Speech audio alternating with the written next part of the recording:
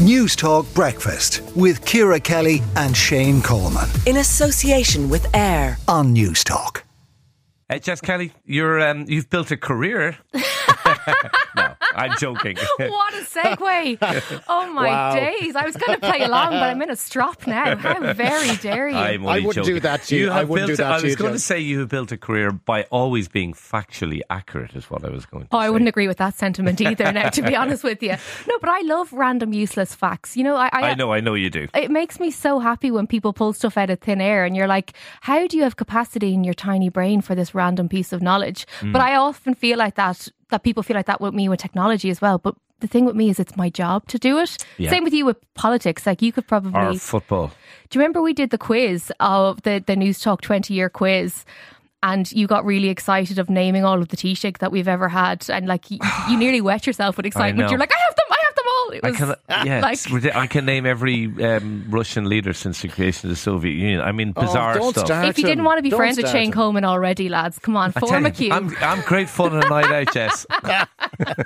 Me and you both, pal. Me and you both. Keep those fun facts or useless facts coming through. Anyway, Jess, you're here to discuss. This actually it's a pretty serious topic. Yeah. Political ads on Google, new rules. Tell us why new rules are necessary. This is because of the explosion of artificial intelligence. Now, AI has been around for quite a while, but we know since the end of last year, beginning of this year, it has just gone through the roof. It's become much more accessible. You know, the average punter can now go on to a myriad of services and create artificial intelligence generated content.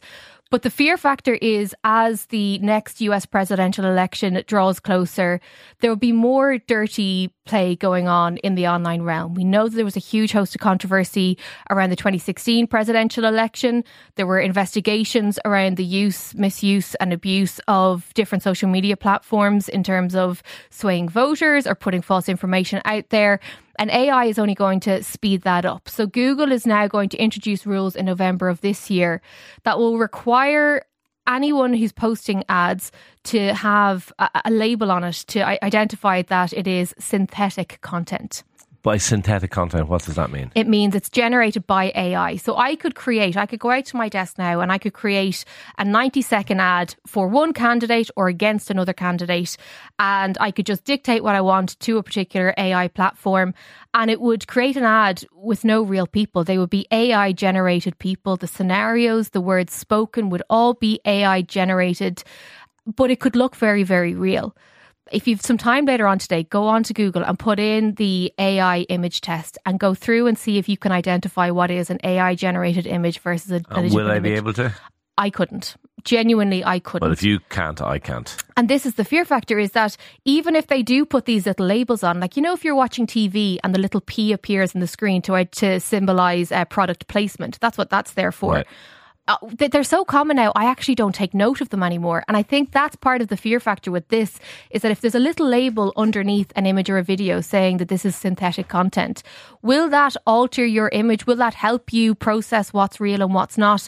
I do think that we are in for a massive mess when it comes to the US president. Worst case scenario, give us what potentially could happen. Well, you could have an image of one of the candidates saying something absolutely shocking. There was one video of President Zelensky saying that he surrenders and that they're backing away. And, you know, having political figures having these sentiments in their real voice, because AI can capture their voice and then put different words in their mouth. The video looks legitimate. That can be massively damaging. So if you have that in the US presidential election, I think it's going to get even dirtier than the last few presidential elections that we have seen.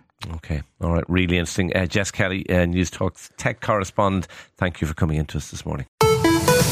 Newstalk Breakfast with Ciara Kelly and Shane Coleman. In association with AIR On Newstalk.